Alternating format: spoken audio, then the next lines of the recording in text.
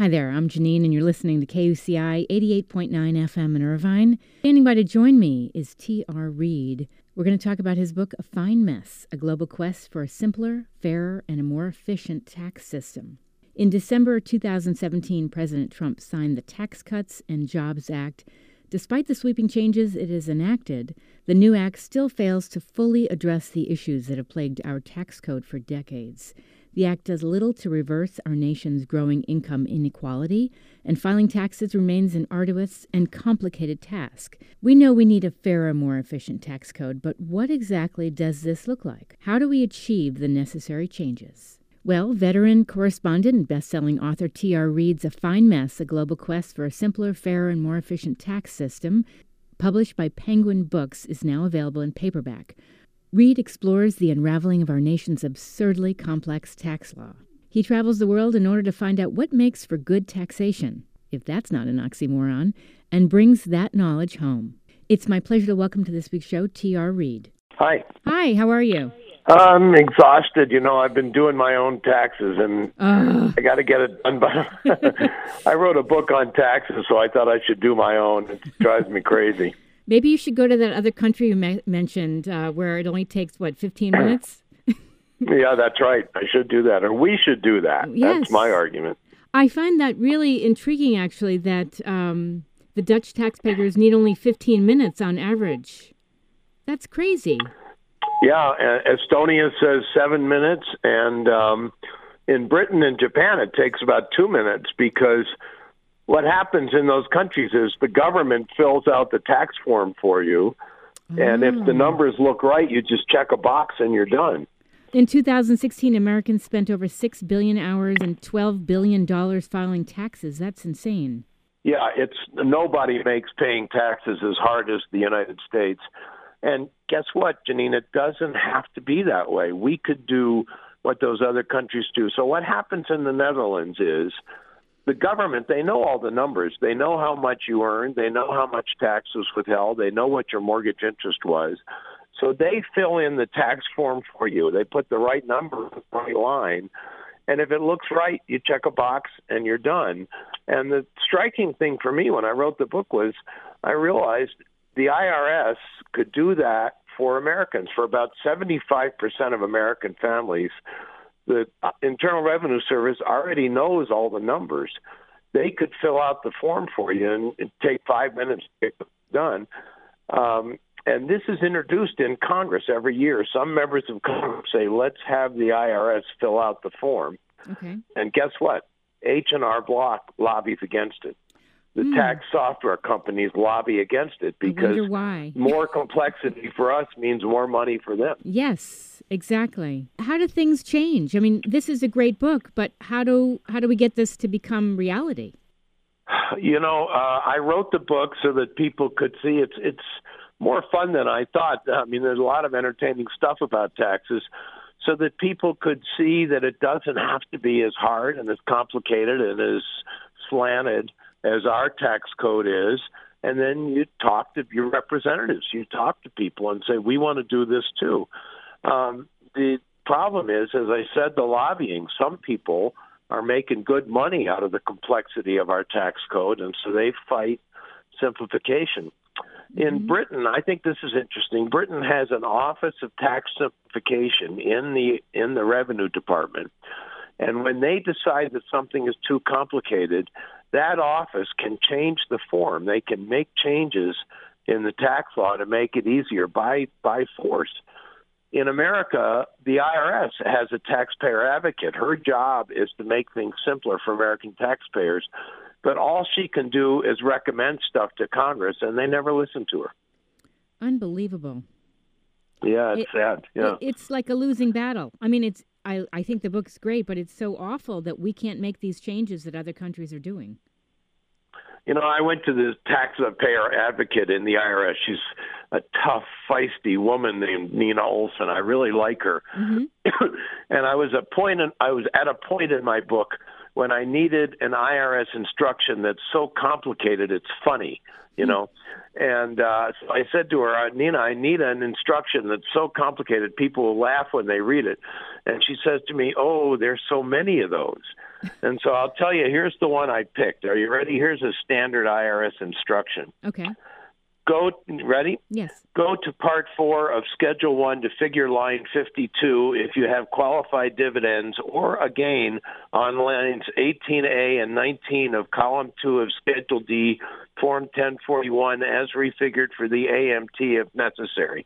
Oh, my gosh. That's what we go through doing our taxes, and it doesn't have to be that way. That's what really bugged me. So what can we do about it? We can see that it only takes 2 minutes for a Brit or a Japanese person to file their tax return, and demand that we get the same thing.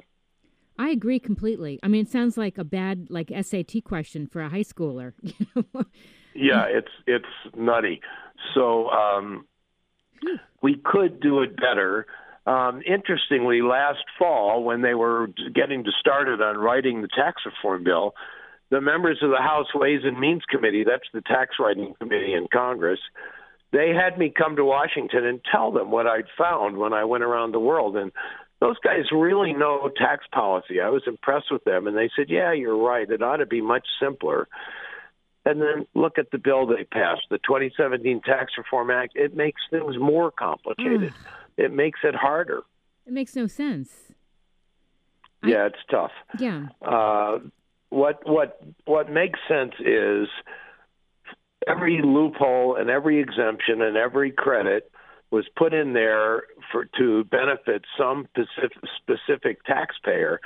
Those businesses and rich people have lobbyists who go to Congress and say, give my client a break. And every time they do that, it makes the code more complicated, and they have to raise the rates to bring in the same amount of money. The right way to do it, and many countries have done this, is to eliminate all the exemptions and loopholes and giveaways, and then you can raise the same amount of money with much lower rates. And then you get two good things.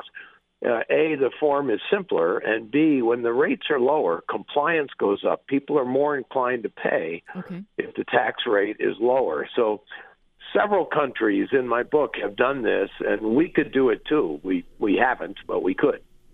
No, it makes sense. You know, it's just getting people to buy into this. I mean, and who benefits with all these tax codes anyway? Yeah, exactly. Well, so when the code is complicated and when, Congress makes about 400 changes a year to the tax law, and the beneficiaries are people whose lobbyists have made contributions to members of Congress, and they come in and say, give me a break. I mean, the tax code it's nutty, all the things we give tax breaks for. I list some of them in my book. Let's see, we give a tax break if you go to night school, if you plant sugarcane, if you replant a forest, if you destroy old farm equipment, get this, if you buy a $138,000 BMW hybrid car made in Germany, we give that guy a $7,500 tax credit for buying that foreign car. I think that one's absolutely nutty. That is nutty. In the Tax Reform Act last year, that survived. They kept it in there. That's so random. I mean, it's like saying whoever's wearing a blue sock and a pair of, mismatched sneakers. It's just random. Yeah, they're random. They don't make a lot of sense. The only person they make sense for is the guy who's going to benefit, and he has sent in his lobbyists to work on Congress, and Congress listens to those people. And one of the points of my book is it could be simpler, it could be fairer, and if people take a look at my book and go to members of Congress and say, well, how come the Netherlands can do this? How come Britain can do it? We should do it too. I think Congress will listen if people demand change. And, of course, this weekend when people are struggling with instructions like the one I ran into is the time for people to make that complaint. No, I think it's perfect timing, and I think if more people raise the issue. What are some other things you would like people to take away from this book? A key point is throughout history, countries have said, and the United States has said, that the richer you are, the higher the rate of tax you ought to pay. That is, rich people get a lot of benefits from government, Everybody has to pay for roads, schools, parks, and armies. That's part of living in the country. But rich people get a lot of more benefits from government, and therefore countries have always asked them to pay more. What's going on in the United States now is, to some degree, we have progressive taxation so that rich people pay more. But one class of people, that is investment bankers and hedge funders, get a special low rate. So this is why, I don't know if you've seen this bumper sticker, Warren Buffett paid a lower tax rate than his secretary. I haven't seen that. It's true. Warren Buffett says it's true, and it's because he gets this special rate that's only for hedge fund investors. To me, that one's nutty. If somebody's making $1 million a year trading currencies, fine, I'm all for them, but let them pay a fair rate of tax. Tell me about what led you to write this book. I mean, was it just irking you for so long, and you just said, I gotta do something about this? So I was a foreign correspondent. I worked for the Washington Post and NPR around the world. And there are a lot of different ways you can be foreign correspondent. Some people do kind of strange foreigner stories, like they eat squid for breakfast. I never liked that stuff. I thought the job was see what these countries are doing right, see what these countries are doing wrong, and see what we can learn from them on policy. So I wrote a book, The Healing of America, about how all the other rich countries managed to provide health care for everybody at half our cost. And that book was pretty successful. So we then decided, well, our tax code is messed up. It's unfair. It's incredibly complicated. Yes. It's inefficient. And other countries have done a better job. They've designed fairer and simpler tax codes. So that's why I did it. I went around the world to take a look. And as I said, I found a lot of good ideas. And but what really struck me, though, was that other countries have decided to make paying taxes simple. And when you do that, you collect more because people are more willing to pay. Makes sense. Other countries have done what our Congress seems incapable of doing. Yeah. No, it makes sense. Where can people find more about you? About me? Yes. I have a website, trreid.net, trreid.net. It tells you about me. It tells you about my books. I was a foreign correspondent, and I've written several books about what we could learn from other countries. There is a mindset, we're number one in everything, and it's true. We're the richest, strongest, most powerful, most innovative country in the world.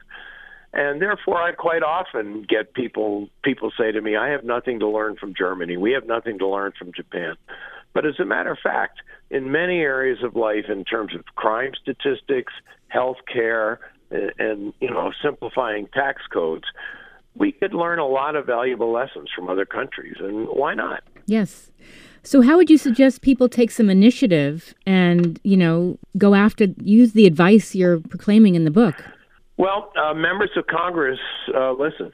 Senators and members and representatives do listen if they hear from their constituents. So take a little time. All you have to do is send an email. You can send a letter.